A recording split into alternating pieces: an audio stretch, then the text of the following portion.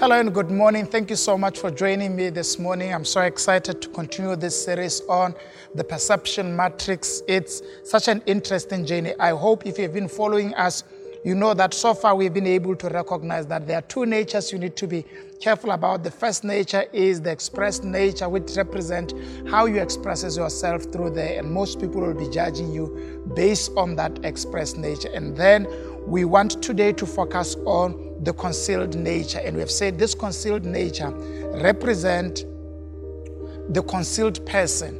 And the difference is here, which is the gist of perception matrix, that change your thinking and then change your life. Most of the time, we want to target areas in which we think there are problems, rather than changing our core so that our interpretation of what we think is the problem can then be aligned with God's will for your life. Remember what I've said when we closed our previous section, that God works with alignment.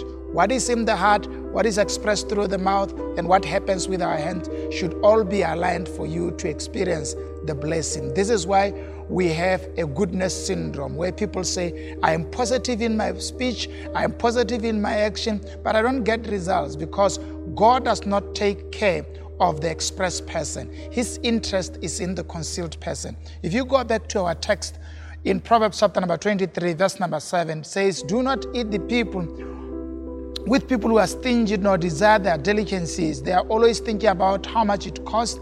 Eat and drink, they say, but they don't meet it. You will throw up what little you have taken, and your compliments will be wasted. I'm reading you a different version now.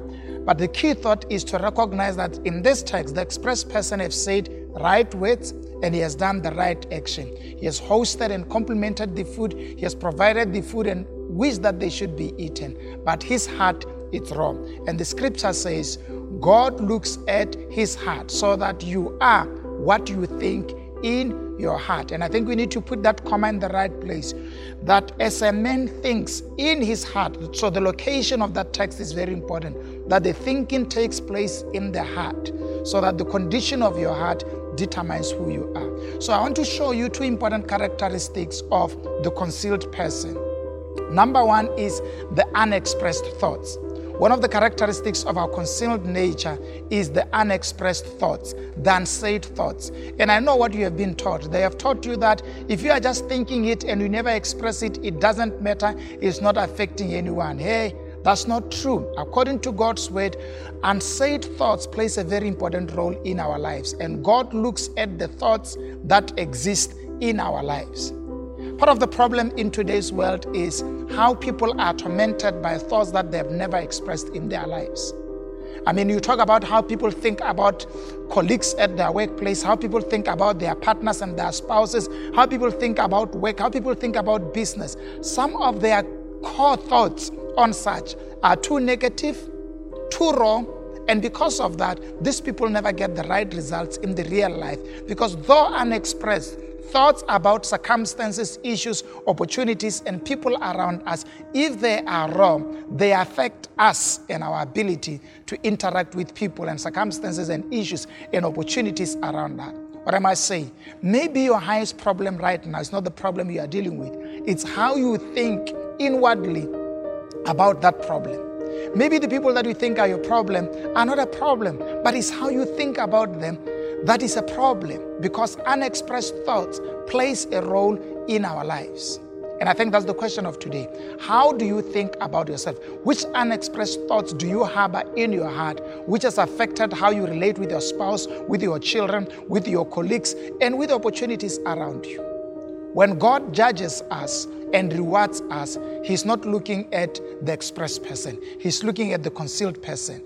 How do we relate? And here's number two of how the concealed person expresses himself. He expresses himself through beliefs.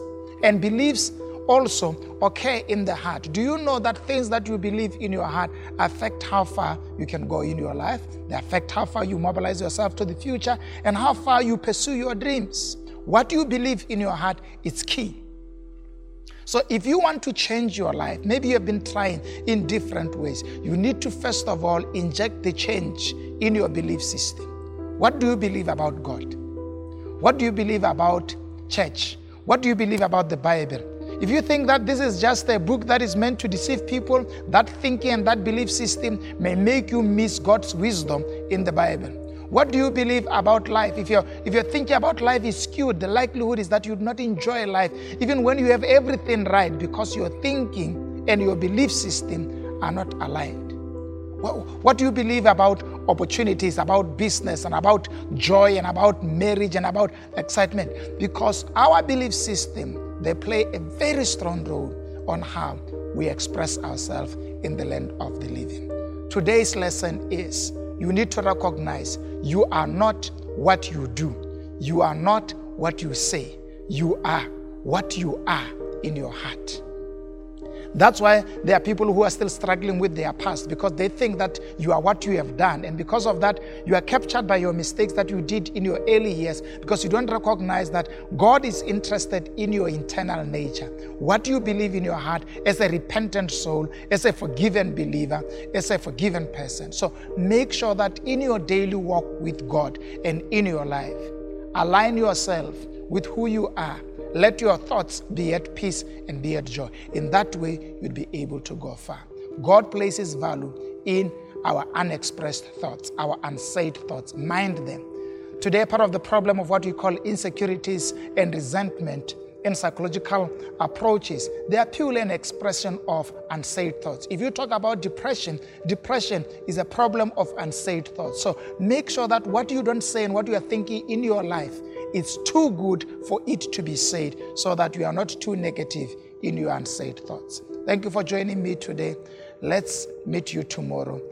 Work on your unsaid thoughts, because change begins when you change your inside, and your outside will change.